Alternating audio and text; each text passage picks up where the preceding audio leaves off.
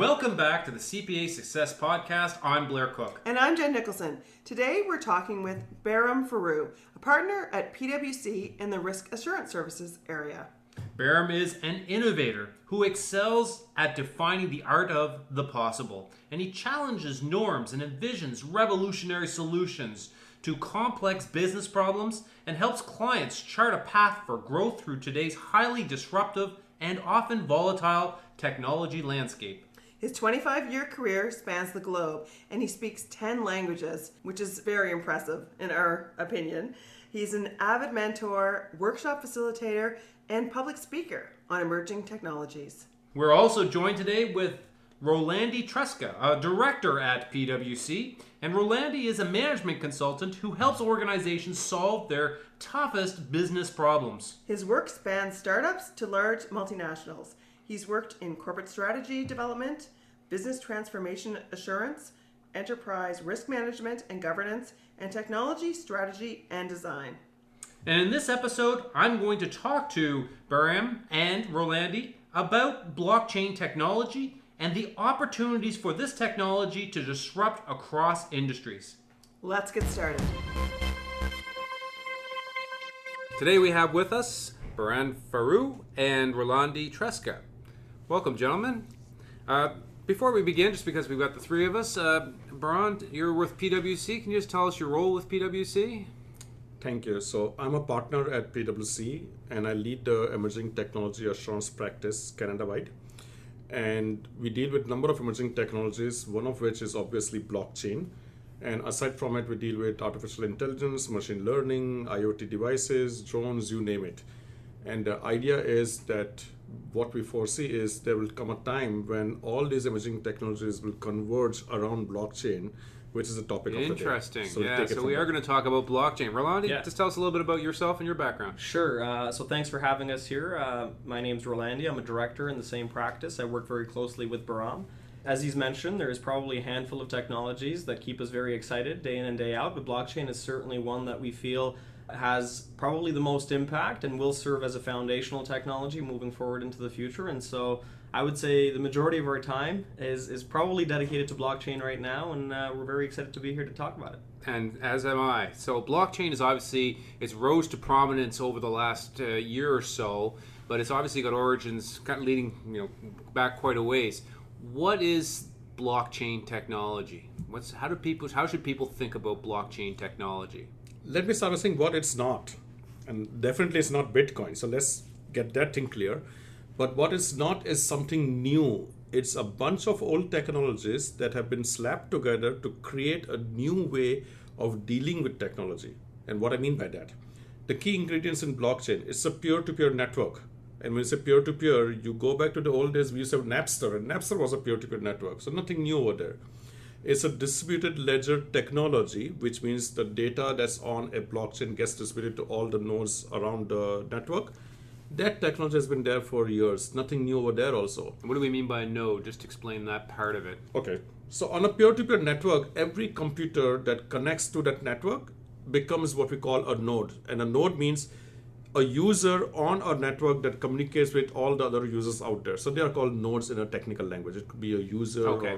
Or So we have peer-to-peer network, we have distributed ledger technology, which are key ingredients in blockchain. Then we have other things like consensus, because blockchain creates trust in a trustless society. And that is something that we've got to understand very clearly, because blockchain is something that's spread around the world, and all these different users who are jumping onto the common blockchain don't know each other, yet they want to transact with one another. And how do they do that? How do they generate that trust among themselves when they don't even know who they are talking to? And that's where consensus comes in, and we can talk about it more in detail. And the next big one is cryptography. And again, we can talk about it, but I'll let Rolandi take it over from here and talk about some of the other attributes. Sure, yeah. So I think what Behram said is a fairly good summary of what blockchain is. I guess one point worth clarifying is that blockchain is a type of distributed ledger technology. So if you think of it in a hierarchical fashion, distributed ledger technology is nothing more than storing data in a distributed manner. And blockchain specifically is one type of that technology that dictates that data should be stored in the form of blocks on a chain, hence the name blockchain. there are different types of DLTs or distributed ledger technologies, but blockchain has risen, to prominence simply because one of its most successful and commercial use cases was in fact the rise of cryptocurrencies with Bitcoin and Ether leading to the charge. But fundamentally, it's a distributed way of storing data, and if you were to really, really simplify it, blockchain is simply a data management solution. So what it does really well is it stores data in a secure, easy to access way. What it doesn't do is help you capture that data. So you still need to rely on having good data that you can then store in a blockchain solution. And that is what I meant when I said convergence of emerging tech, because all these new IoT devices and other AI intelligent systems will be used for data capture, and then robotic process automation will be used for data manipulation, but blockchain is the ledger that stores all this data. So Rolandi, you said it right. Data management is what I would call it. Correct. It's interesting how you connect all these different technologies together. They're not desperate or separate in any regard. Correct. You see them converging and integrating together. Yes, and that's how we've got to look at it going in the future, because until now, and we are also guilty of it, we've been talking too much crypto and talk about ICOs and cryptos and everything, but we've got to step beyond that and see what are the applications of blockchain in real world situations and how it can help us with our existing problems. Let's just and I don't want to make this about Bitcoin and cryptocurrencies, but that's obviously the most public part of the app applying blockchain that's been around almost a decade or more than a decade, but people are just now trying to turn their head to what this is. Just use that as maybe a use case. How do cryptocurrencies utilize blockchain technology? Sure. So cryptocurrencies were initially designed as a way to exchange value between anonymous peers on a network. Traditionally, we've had to rely on some sort of central intermediary to help us do that. Obviously, a bank would be an example of that. And so if I wanted to transact with somebody to either receive money or send money, we would do so through a bank. What cryptocurrencies sort of introduced and revolutionized was the way that we exchange that value without that central intermediary. And the way that they use blockchain technology to do that, so for example, in the case of Bitcoin, all of Bitcoin transactions are done so on their own blockchain, i.e. the Bitcoin blockchain. And the way in which that happens is everybody on that blockchain is identified through some sort of mechanism. In the case of Bitcoin, it's generally your Bitcoin wallet, think of it as a bank account, that allows you to either receive or send funds. And so if I wanted to send, say, $10 without the use of a bank, I would do so by sending that 10 Bitcoin equivalent dollar to the recipient that I wish to do so through their digital wallet ID, or public key as it's known. And when I've done that, traditionally the bank would verify that transaction. So the bank would ensure that the $10 are leaving my bank account and they're going to person X's bank account. What blockchain does, and specifically for Bitcoin, is it puts that validation authority into the hands of all of the network participants. And this is where the concept of consensus comes in, because essentially what then happens is as transactions are added to what's known as a block, those blocks are effectively validated by the network participants. In other words, the nodes, right? Correct, yeah. The nodes essentially validate to say that these transactions actually occurred. And we can discuss in more detail if you wish in terms of how that happens, but that's traditionally what's known as the concept of mining or crypto mining. And they have an incentive to do that because they're rewarded with net new Bitcoin when they validate the transactions. And the moment they validate the transaction to say that, yes, that $10 equivalent of Bitcoin has flowed from person A to person B, that information is then stored on the blockchain and is what's known as immutable, meaning you cannot change it. It's stored there forever in history. And this concept that Rolandi mentioned about mining is what is known as proof of work. And with blockchain, there are different means of validating. So the Bitcoin blockchain relies on proof of work, which means that the person who is validating this particular transaction or block has to do a fair bit of work to get to the result. Correct. And on a Bitcoin blockchain, it takes 10 minutes. On an Ethereum blockchain, it may take 14 seconds. So it depends which blockchain we're talking about. But this proof of work is what defines or what creates this consensus amongst the different nodes saying this is a valid transaction or not. So the beauty of blockchain is, in a proof of work scenario, is that consensus dictates whether a transaction is valid or not. The opposite end of it is, if too many people take power over this network, they could actually dictate it otherwise also. Because in the end, it is about majority rule. So if the majority agree that a particular transaction is supposed to be valid and they agree that it's not valid, then it becomes invalid. No matter what the real transaction was underneath that. And on a Bitcoin blockchain, this is why we say that if you do any transaction, you should wait at least 1 hour to confirm that your transaction went through. Because, like I said, a Bitcoin blockchain, a block gets mined every 10 minutes, and there are 6 chunks of 10 minutes within the hour. So they're saying by the time you've got 6 blocks added onto your block, you can be rest assured that your block is valid now. Right. So here, that was a good, and that's really where blockchain technology got started, with just allowing people to transfer funds back and forth. But now we've seen in the last year an explosion of even cryptocurrencies, which are, and they've moved beyond just exchanging value now. What are some of the use cases you're seeing just with cryptocurrencies beyond just exchange of value? So there is a number of them. I think one interesting one is the notion of tokenization. And what I mean by that is businesses are now thinking of ways to tokenize the products and services that they offer. An example of that would be decentralized cloud storage. So think of a company that essentially captures idle bandwidth from organizations, from end users, from whomever, takes that bandwidth and stitches it together in a decentralized format and offers that bandwidth to its consumers through a token, meaning that instead of me buying 100 megabytes from this provider, I would buy 2 tokens which are traded on a blockchain platform that represent that 100 megabytes worth of service. And if I wish to then use that service to host a website, to host a business application, whatever I choose to use it for, I redeem one of my tokens. It's kind of like an arcade. You go to the arcade to play games. You know, the machine doesn't take your dollar bill, it takes a token which you paid for with the dollar bill. So the tokenization economy, which is very much hinged on a common set of principles or characteristics that crypto is actually a very cool and innovative way for organizations to offer their products and services in today's market with a global reach. So, but traditional people would say, well, why do we introduce tokenization when I can just pay for somebody with hard-earned cash to do the same thing? What's the advantage? The advantage over there is, so Rolandi gave an example of arcade, and that's very good actually.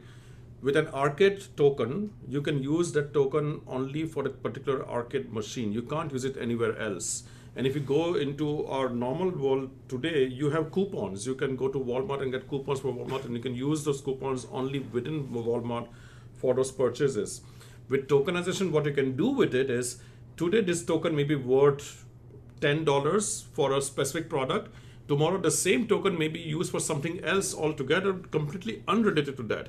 So the speed with which you can change the value behind a token is again where blockchain comes into play. And this is the beauty of tokenization as opposed to our traditional way of conducting business. Think about loyalty points. Think about when we go to Air Canada, we have our aeroplane points, right? And aeroplane only works on Air Canada. And what these airlines are trying to do, there are other companies out there who say, okay, you give me aeroplane points, and in return for that, I will give you points with KLM or something like that. And they try to do this as an intermediary. What the blockchain tokenization will do is that intermediary will no longer be in existence. So you got a token and you want to use it for Air Canada, you can do that. You want to use it for Emirates, you can do that. It's just different valuation behind it. And that's the idea behind tokenization. The one thing that I would add to that, so think of that as programmable money or a programmable token, meaning that, as Behram said, its attributes can change instantly. So if you're a company and you want to offer your customers a special promotion over the weekend, the 10 tokens that I had today that are worth X for whatever product or service may be worth something different instantly. So that's certainly one benefit. The other quick benefit that I'll add to that is that now, as opposed to any time in history, I think, you really, as an organization, have global reach through tokenization. Meaning you no longer have to rely on transacting with fiat currency, which I think we take for granted in a well-oiled financial system like that in North America. Right. But to offer those same products and services to countries without access to financial services or without access to the same mediums of exchange that we have today, tokenization is almost a no-brainer, right? And so you don't need to use Canadian dollars or US dollars In an area where that's not possible, you can use tokens to exchange value in the same way that you would with currency. There are a lot of people in third world countries or elsewhere that may not have a bank accounts, but they carry 2 or 3 cell phones on them. Exactly. Yeah. So the whole idea of tokenization and blockchain is to reach out to those people where you do banking in a bankless society. And that's the beauty of blockchain again. The other thing, and one more question on cryptocurrency, and we'll move broader than that. You hear tell of smart contracts. Yes. And, Ethereum's built on a smart contract platform. What is a smart contract, and how does the blockchain and cryptocurrencies enable a smart contract? Sure. So a smart contract, I think, so again, putting crypto aside entirely, a smart contract is essentially a programmable set of requirements that self-execute as and when events occur on the blockchain. I'll use a simple example to illustrate it. Let's say I want to sell my car to you. In a traditional world, again, that could be a very simple cash transaction, but in a more sophisticated sale, typically we would have some sort of contract with terms and conditions that perhaps is notarized by a lawyer and legally enforceable in a court of law should our car transaction go sideways. And that costs a lot of time, it costs money, it's generally not as efficient, and it's paper-based most of the time. What a smart contract does instead is it allows you to write a programmable contract in code, primarily on the Ethereum network, that will essentially dictate a set of conditions that must occur for the sale of this car to happen. So for example, the very first thing on the smart contract will be something along the lines of Rolandi must pay person X, 100 Bitcoin or 10 Bitcoin or whatever for the purchase of this car. The moment that transaction happens on the blockchain, so in other words, when that transaction is posted on the blockchain, as the smart contract is listening for those events, it identifies that this transfer of money has happened, and therefore it executes the very first part of the contract. And then maybe the second part of that contract says that we now have to go to the Ministry of Transportation and formally change ownership from me to you. And again, as that event happens, it will be stored on a blockchain. It won't be stored on the Bitcoin blockchain. It'll be stored on a different blockchain that essentially captures identities of vehicle ownership, right? Anyway, once that's done, the second part of the contract will execute, and so on and so forth until all of the conditions in that contract are met for the contract itself to be fully executed. So it's a way of automating a contractual obligation between two parties with events that happen on a blockchain. And again, no need for banks, no need for lawyers, no need for notaries. It's a very quick and efficient way. In that example, is it the Ethereum network that's bringing the integrity to the contract and monitoring it through, or why is it on the Ethereum network?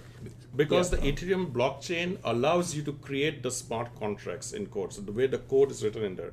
A Bitcoin blockchain does not allow for that. Yeah. So you use the open source code for the Ethereum blockchain and then you program it to your requirements.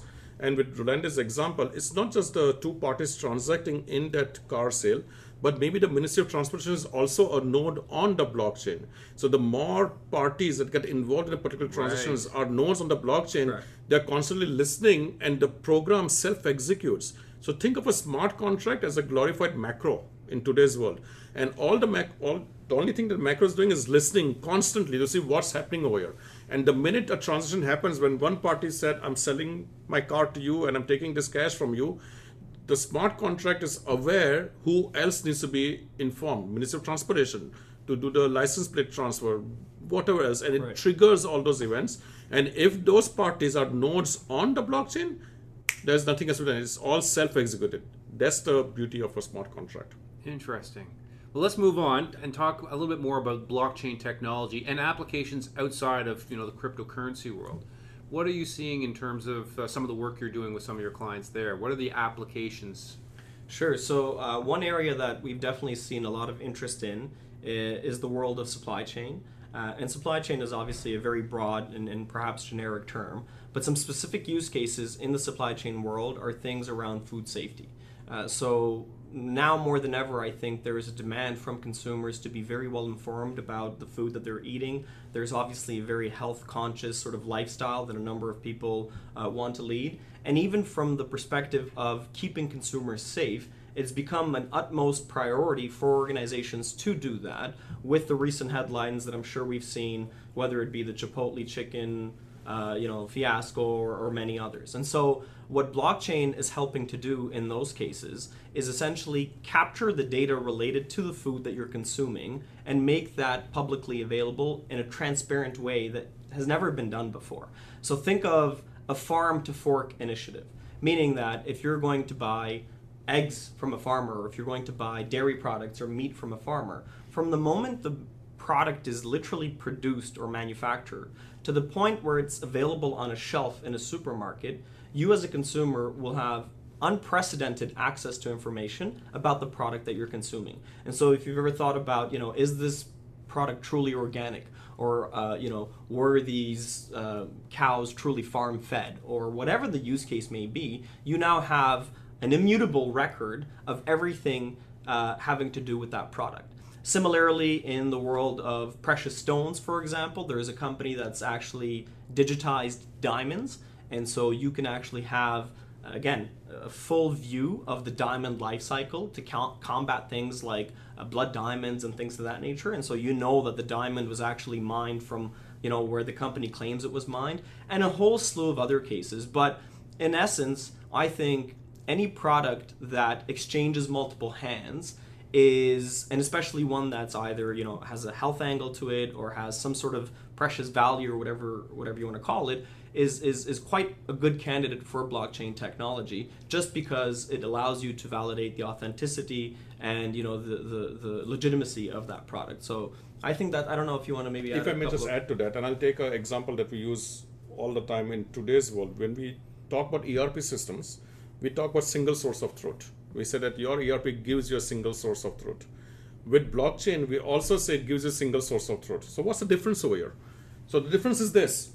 Imagine that you are buying a product from somewhere far east and it's coming to North America. It gets shipped from a warehouse, loaded onto a truck, goes to the dock, stays there for a while to clear customs, gets put onto a ship, goes across the waters, gets unloaded at Cape Town. Over there, there's a bit of delay for customs, gets put on a ship again, comes to, say, New Brunswick, gets put on a cargo truck and comes to you. There's a lot of parties involved in between. Each one of these parties would have their own ERP system, right?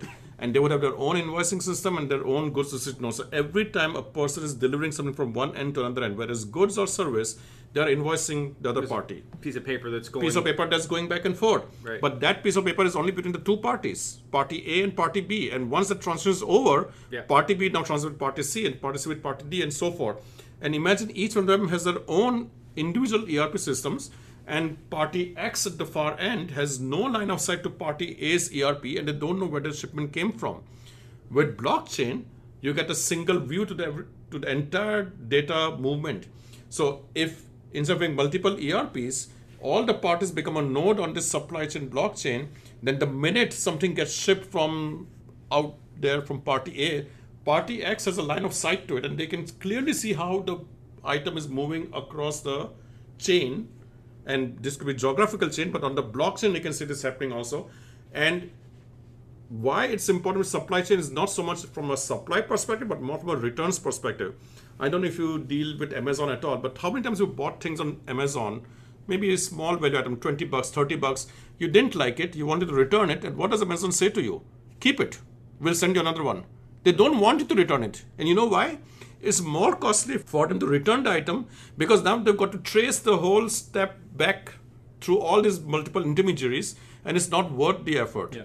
What blockchain does for you, it gives you clear line of sight. And at that time, your way of doing business or the way you manage your costs will change drastically from what we are aware of today. If I can just add one thing to that, because I think you touched on an important point, Behram, in terms of being able to trace things back. Two quick examples. One, in the airline industry, the manufacturing of planes, you wouldn't believe how many parts that are on a plane. I would believe that. I would hope. Well, I can imagine there's a lot of parts. When they need to return something, because of a defective part or whatnot, because that supply chain is so complex, oftentimes airline manufacturers don't know where the part came from. They don't know who the supplier is because it's changed hands hundreds and hundreds of times. Not only that, but the part that's on a particular plane may not have come for that plane. It may have come for another plane. Right. And when they ground the planes, they take part, they basically salvage parts from one plane and put into another plane. So there's no traceability. Yeah. And blockchain can help with that. And we are seeing this because we have a client that we're dealing with, so we are more aware of this. And the Walmart example, which is also an interesting one, Walmart took a mango and said, we want to know where this mango came from. We sell it to our customers. We want to know where it came from. They did a traceback analysis on one mango. It took 6 days and 28 hours, something like that. Why? Because, again, it was so complex. Then, obviously, under a very controlled environment with specific circumstances, they took that same mango and put its life cycle on a blockchain. And it took them 2.2 seconds to find out where it came from. Wow. So, again, that's the real power of having that transparent line of sight. I think transparency, I think you've really highlighted a couple of use cases there as to the advantage of transparency. Let's just flip over and say, like, we've got to set up a blockchain. It's going to be complicated. We're going to have to bring you folks in. There's obviously costs associated. What about the efficiencies? There's got to be something that comes out of the blockchain as well if I'm setting up a supply chain blockchain. Is there money to be saved here? Is there a business case for this? Okay. So let me first start with something else. Not every problem can be solved with a blockchain. Blockchain is not a solution looking for a problem. So be careful with that, because we go and talk to clients who want to do something on blockchain, and we ask, okay, what's your need and what's your requirement? And it may very well be solved with a simple database. So be mindful of that. So once we've got that tackled, when you talk of efficiency, it is the cost of doing business that actually drastically goes down. Because the amount of research you would have to do to, in my example, to go back and trace where the part came from and how we got to return it, there are a number of steps involved. With blockchain, this is all transparent to you and it's available instantaneously to you. That's the beauty of blockchain. The easiest way I can compare blockchain is nothing different than an ERP that we are aware of today. Except in ERP, the information is in plain sight. In blockchain, is cryptographically encoded, so it's cryptic. And in ERP, it's only limited to your own little organization. But with blockchain, you could open up to the entire world out there. If it's a public blockchain, if you make it a private blockchain, of course, you decide who gets to be a node on the blockchain. But that is where also, if your customers and your suppliers opt to become a node on the blockchain, then they would have this line of sight to it. Yeah, so you talked about public and private blockchains. Maybe just explain what that difference is. Like in a public blockchain, which is the first examples we were talking about. Yeah, so the Bitcoin blockchain, for example, is an example of a public blockchain. Right. What that means is that entrants can come and go as they please. And the ledger, the distributed ledger that everybody makes reference to, is publicly available.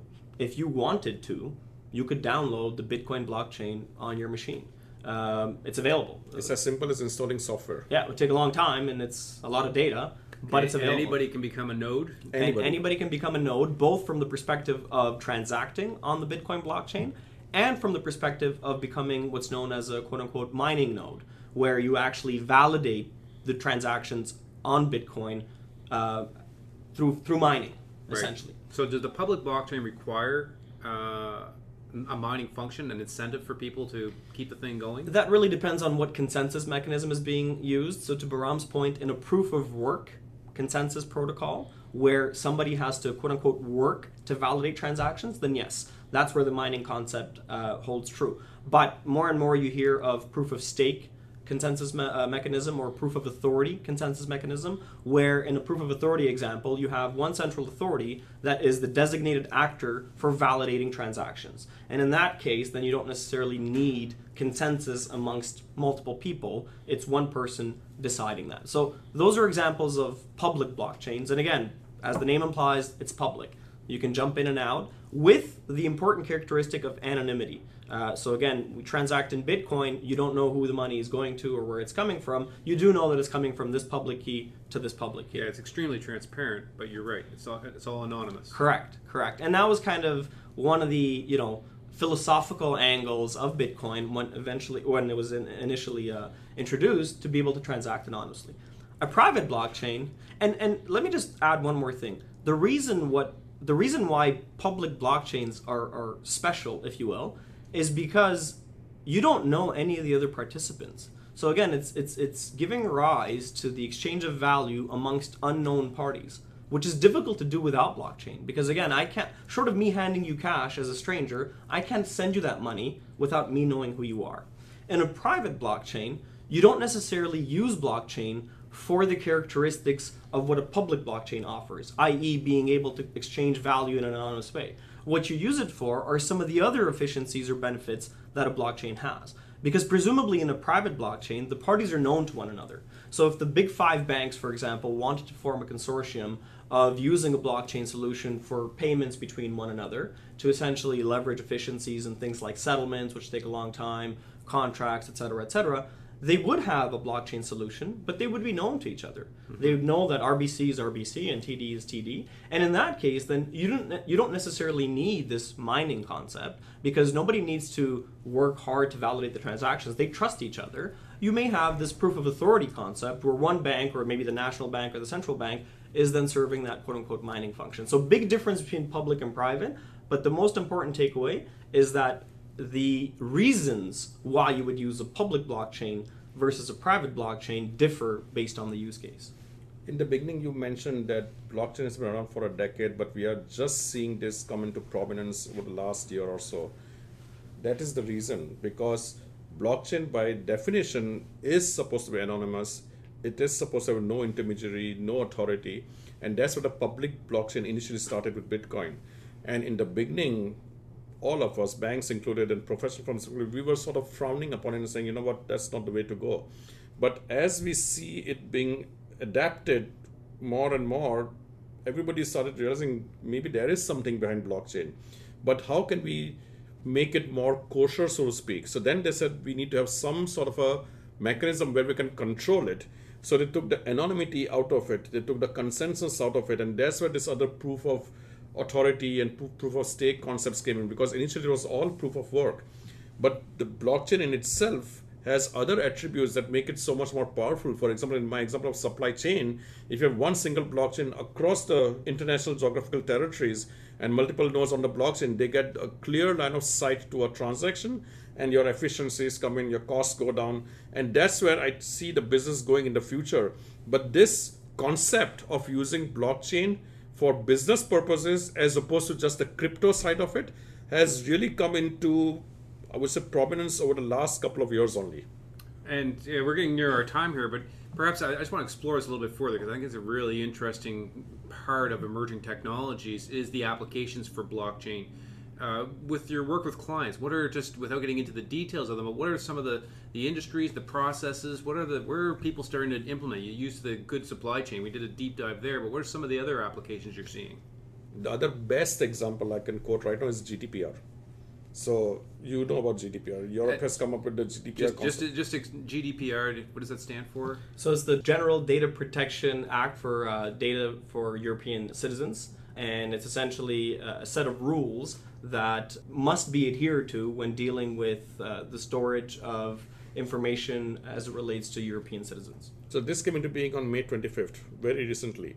And now any company that's not compliant to it will get penalized. And how do they become compliant? How do they save a European customer's information in their system without compromising it? And that is where some of us are thinking that blockchain could be the solution for it, because of its anonymity, because of its cryptographic nature. And I can't go into too much detail because now it's getting into IP over here.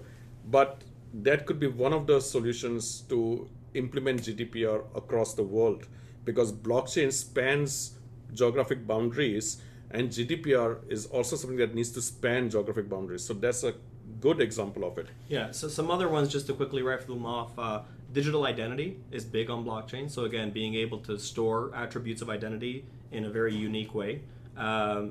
We've seen real life working examples of that. Other industries such as manufacturing, for example, there is a lot of benefits and efficiencies there. Again, kind of ties into supply chain, but not really. It's just really driving the cost down of things like just in time and things of that nature. Certification, and I was going to say payments as well, without really a crypto use case, but giving rise to a digital economy, especially in the parts of the world where financial services are not as readily available. So again, huge use cases there. The point that Behram was talking about, certification, meaning that things like land registry, ownership of land, any sort of paperback sort of asset, whether it's digitizing university degrees, liquor licenses, et cetera, in parts of the world where they are, for example, susceptible to fraud or tampering with, again, huge use cases in blockchain there as well. So, I'll give you guys the last word here, but for our members, the CPA members, if we want to learn more, there's so much we talked about. We can only cover off so much of this emerging technology. What's the best way to get more information on blockchain? Is there a go-to website that you guys stay on top of for your thought leadership, or your own website? So we do a lot of research, and I'd be the first to say that I don't know everything that's out there on blockchain. We're constantly learning, and things are constantly evolving in this space. However, likes of CPA Canada and other professional organizations, they do a good job of putting thought material out there for the general public. So they should be looking at it and reading up on that. And the best way to understand something, whether it's blockchain or any other technology, is to just get in and get your hands dirty. Just reading it on the internet or in books is not going to make you aware of it. The thing is, you've got to be careful which areas you want to go and bring blockchain in, because the problem you may run into is you might try to bring blockchain in an area where it has absolutely no rhyme or reason to bring it in, and then you'll be going down a path which is never ending, and you'll be frustrated over there. So that is where, if you have this community of like-minded professionals, like CPA members have CPA Canada to work with, so they should be collaborating together and trying to communicate with each other and see how each one of them is grappling with this problem, so to speak. Yeah, and I think there's a lot of professionals like yourselves who are on the cutting edge, more than willing to talk to people about opportunities. Always welcome. Absolutely. And Toronto is a hotbed for blockchain, believe it or not. The number of meetups that you have in Toronto are, like, you probably have a dozen meetups a week discussing all sorts of things, whether it's crypto or not. So generally they're free as well. So there's something happening every night in core downtown Toronto. Yeah. You just be looped into that. Yeah. Interesting. Well, thanks so much, guys, for dropping by. A fascinating discussion. Thank you. And Rolandi? Our pleasure. Thank you. All right. Thank you very much.